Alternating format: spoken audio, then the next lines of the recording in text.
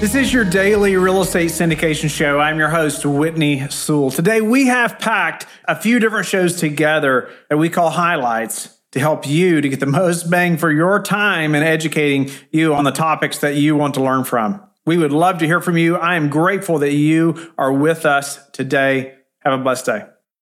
Our guest is Ken Wimberly. Thanks for being on the show, Ken. Thanks so much for having me. I appreciate it. I look forward to this conversation. You are what's called a multidisciplined entrepreneur and have over 15 different streams of income, including 4 operating businesses. I think that's kind of like the dream of most of us, right? Maybe. We're going to hear a little more about that. And he's taken a passion as a father and also has created an app for parents called Legacy of Love. He has over 20 years of experience in commercial real estate, but just has numerous entrepreneurial ventures and very successful. So Ken, welcome to the show. Grateful to have you on. Look forward to hearing more about, just everything you've accomplished. But get us started a little bit. Give us a little background in this 20 years of commercial real estate. Love to dive into some more of the just multidisciplinary entrepreneurship, that you've accomplished. Sure. I got in the commercial real estate business in late 2002. And my first number of years in the business were that as a land broker. Most of my clients were residential land developers that would go buy tracts from 50 to 200 acres, and they would land plan it, take it through zoning, planning, sell the lots off to home builders. And I was kind of their bird dog. I was their go-to guys out there assembling tracts for them. And that's all I did for probably the first 5 years of my business, is just go and find land deals for a handful of clients. And primarily on the buy side. Wasn't a listing broker or anything like that. I was just repping them on the buy side of deals and did quite well in that part of the business. And that led me to, I was looking at land all of the time. It's what I did. It was studied land, studied values, studied ownership on that. And so that led me to getting into my first couple of commercial real estate opportunities as an investor, it was what I was doing. It was in the land side of things. So I syndicated a couple of those with some partners on the land side. And then, 2008, financial crisis comes, the equity markets, or certainly debt markets, shut down for most everything in commercial real estate, certainly in the land markets, and land just tanked and went dormant for a number of years. So spent a few years doing whatever I could, working on a number of different things in the brokerage world, including did a lot of bank REO work for a national or a regional, rather, Texas bank, did a number of REO dispositions for their bank. And as we came out of that recession, started looking at what else I could focus on. I hired a commercial real estate business coach at the time who advised me. He said, look, Wimberly, I was actually still doing a fair amount of transactional volume right there as far as number of transactions, but my deal size during the downturn had gotten smaller and smaller on the deal size. And so he said, Wimberly, you need to basically find an asset class that's got a bigger price tag and it moves quicker than land so it can turn over. And ended up with a focus on triple net investment properties. And so that was circa 2011 right there. And so from 2011 moving forward, I really had a sole focus on investment income properties. And I got my CCIM in 2010. So it was I liked doing the analytics and assessing properties and putting all the numbers together. And so that was all of our focus. I ended up building a fairly sizable real estate group. We scaled that business from about 8 or 9 million in annual volume up to over 100 million in annual volume. And as we were doing that, then my focus was all on investment income. And so I bought a couple of those kinds of properties as well, started investing in some other people's deals and putting some money there. So started slowly kind of building my own portfolio, my own wealth into that. The success in that led to opportunities through some other things. I opened up a Keller Williams franchise in Abilene, Texas, and started to grow that. We bought a building, put together a partnership that housed our Keller Williams office out there. And fast forward a couple of years later, I was getting into another shopping center acquisition, and that led me into the laundromat business. I was actually looking for a tenant for our building, a potential building right there, and came across a laundromat guy, and he assessed our building, said, man, this is a perfect laundromat location, and So I was trying to get them as an operator into the building, but eventually realized that he wasn't an operator. He was actually an equipment distributor, and he did not have an operator. So long story short, I ended up getting into that business with a couple of other partners.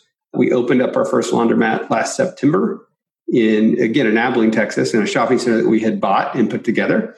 And now we're in the process of opening up locations number 2 and 3 right now. So around the same time as I did the laundromat, I did what you mentioned. I created the app Legacy of Love for parent-child journaling, as I've been journaling to my children since my daughter was 1. She's now 17 years old, and my son was still in the womb at the time. He's now 16, and now we've got a 4-year-old. But I've been journaling to them for all of their life and had told dozens of parents about that. And that led to actually me creating an app. There just wasn't something in the market for what I was doing. There were journaling apps out there, journaling programs, but nothing that would do how I was going through this process. And so we ended up creating our own program and product out of it. So that's the real short version of my story and how we got to where we are today. That's incredible. And I want to jump into some of the commercial real estate stuff there and some questions I have for you just as an entrepreneur as well.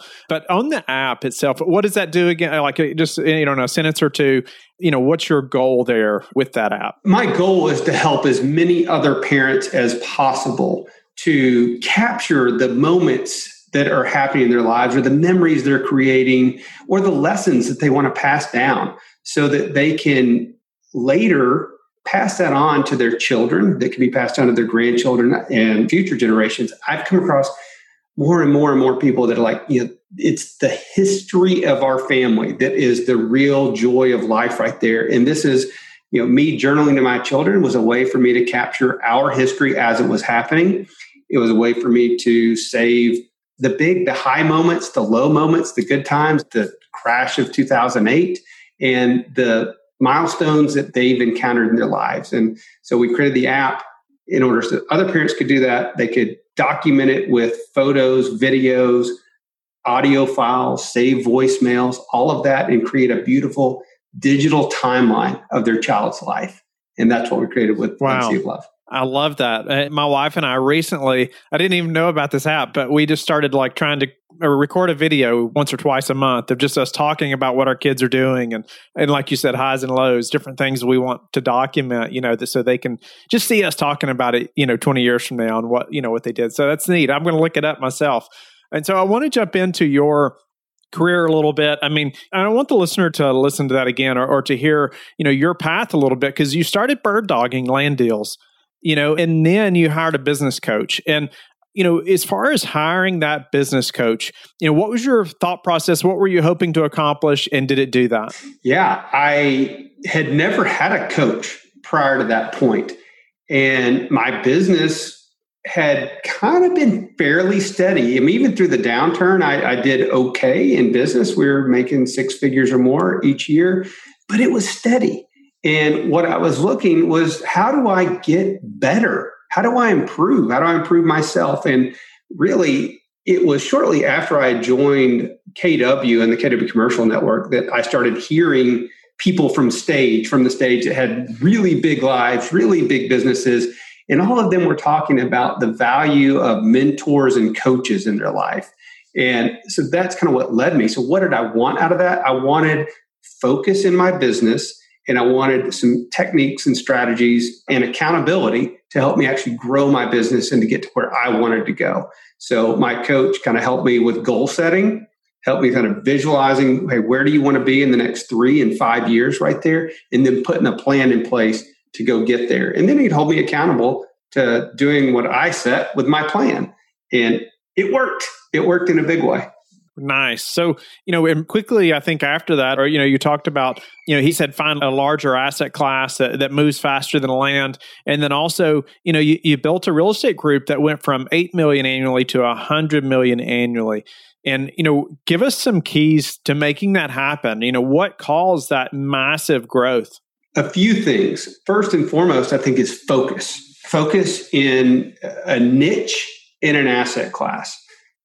For all of I had focused on land that first 5-6 years in the business, and that was great. And I had a big business focused on that little asset class. And then for the next 3 or 4 or 5 years, I was more of a generalist through that downturn as things were right there. And when I refocused into one asset class, and the coach gave me that great advice of find something that has velocity in the market. Land can be a great asset class, but you can have a phenomenal tract of land as a broker. And it might take you 5 years to sell that phenomenal tract of land just because there's a really limited buyer pool for a particular location of land that has a particular use that's, from its zoning classification. In something like triple net investings or shopping centers or multifamily or the hotel industry, there's a lot of different asset classes that people can endeavor into that has a much higher velocity. And frankly, it's people from around the country or even around the world that invest in these kind of assets. So that was a big aha for me. And so we focused just on this narrow niche of products. And then we even niched down from there into 2 or 3 tenants.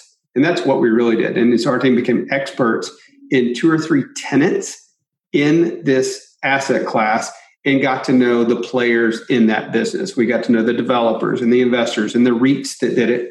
And it was relationship based, like so many things in life. And we started establishing relationships with these folks, which led to more and more and more transactional volume that we were able to do. Our guest is Taing. Thanks for being on the show, Ing. Thanks for having me, Whitney. Ing is the CEO and founder of Tucson Capital, an investment company focusing on high cash flow assets in Kansas City. He's a classic immigrant story, born in a refugee camp in Thailand, escaping the Khmer Rouge and finding success in data and math in America. He is a working graduate economist, former Peace Corps volunteer, and ex-Apple data scientist turned real estate investor with a $65 million portfolio, finding financial freedom at age 35. Ing, thank you so much for being on the show. Grateful for your time. I'm looking forward to hearing just your amazing journey and just how financial freedom at 35 is something most only dream of, and you've come a long way to find it and been very successful. So, give the listeners and myself a little more about your background. We'd love to hear your story and just inspire all of us, I'm sure. Well, thanks for having me on again. My story is, I think, unique, but not too unique for an immigrant. I'm Cambodian. My parents are born in Cambodia, and during the late 70s, there was a cruel dictator named Pol Pot, and I think after Vietnam War, he was toppled out. But they conducted a pretty brutal regime, and they targeted intellectuals and Chinese Cambodians, which normally what my ethnic background is. And so I, of course, didn't suffer through all that. I was a baby, but I was born in a refugee camp in Thailand and immigrated here when I was 2. And unlike some other Asian immigrants, my parents didn't even have a high school or grade school education. So my motto for success was folks, like my parents, that worked and hustled 7 days a week and did things very entrepreneurial. Now, they told me to not do that. Because if you're struggling and you're working very hard, you tell your kids to find security. And so they made me work for education as my primary job. And I was pretty good at it. And I tested very well. And I was really good at math. And in fact, I actually day traded in high school. And I paid my way for Wharton and Penn, studying economics and finance, day trading, and then playing poker. So I was pretty good at math.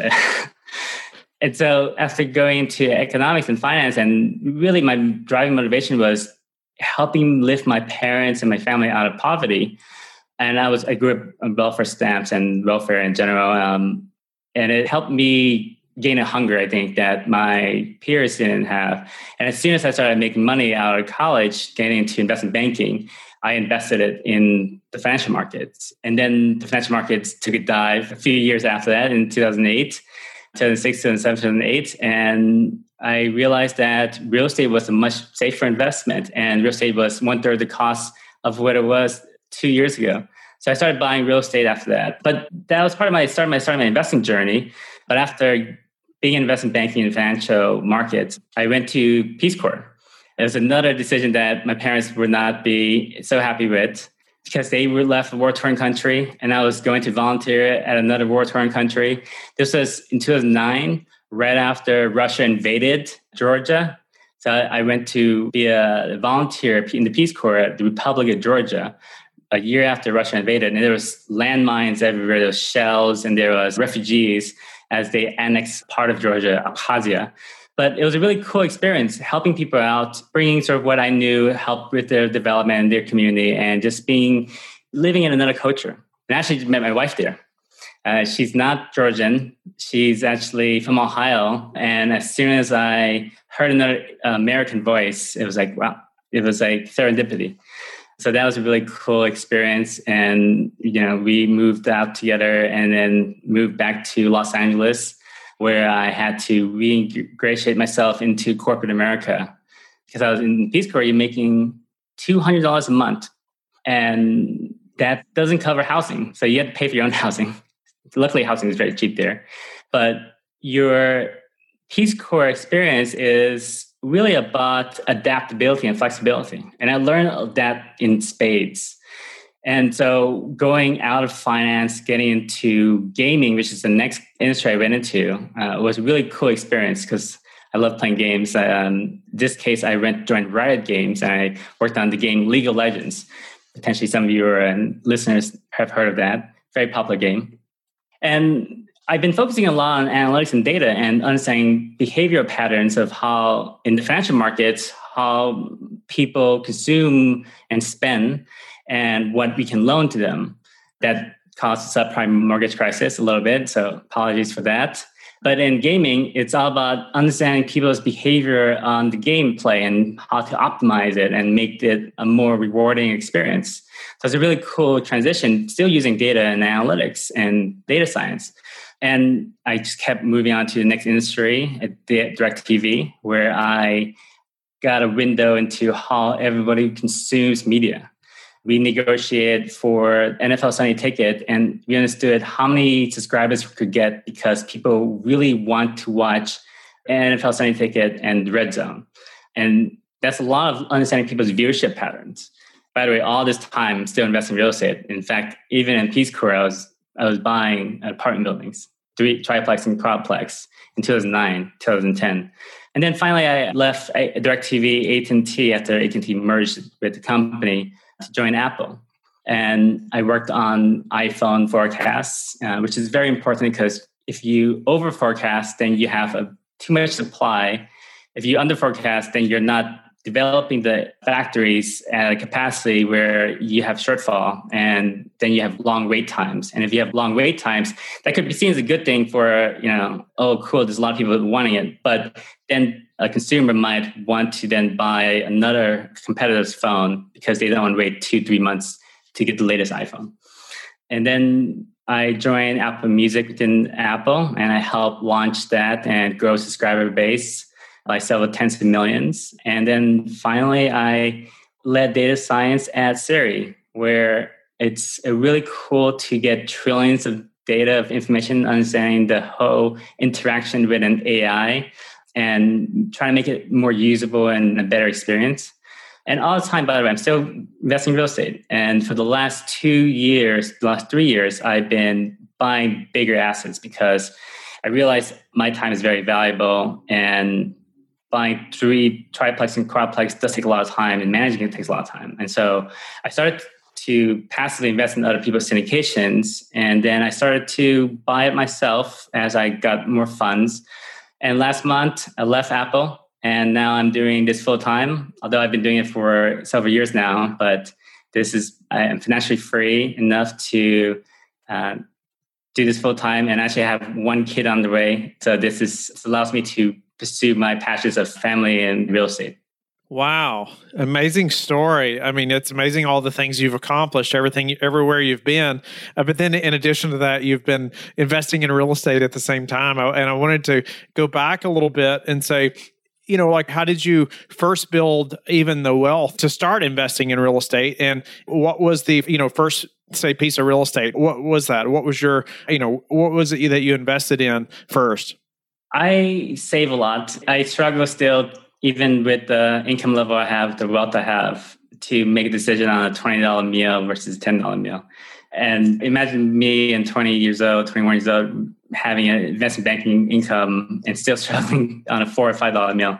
So I'm a prodigious saver. I've been always that case. My first deal was a short sale, and I went to the sellers directly, to the listing agent. In fact, I've never bought real estate with an agent. So I've always went directly to the listing agent and tried to get a good deal from that perspective. And it was $126,000. We put 10% down, and then I lived in it a little bit, not the whole time, just to qualify for a really great rate. And then I still hold on to it. In fact, it generated 13% cash flow. I rehabbed it. I refinanced out of it. There's a triplex in Southern California, back when Southern California was affordable. Can't remember those days anymore. But it was generating like 10 to 12% cash flow. And then I refinanced it 8 months later, took the equity out, and bought another thing. Wow. Good for you. During that time when you were doing all the traveling, you were volunteering, how were you paying your way then? How were you still investing in real estate and surviving while doing that? A lot of it was really conservative, just optimizing my capital, understanding where my capital is going.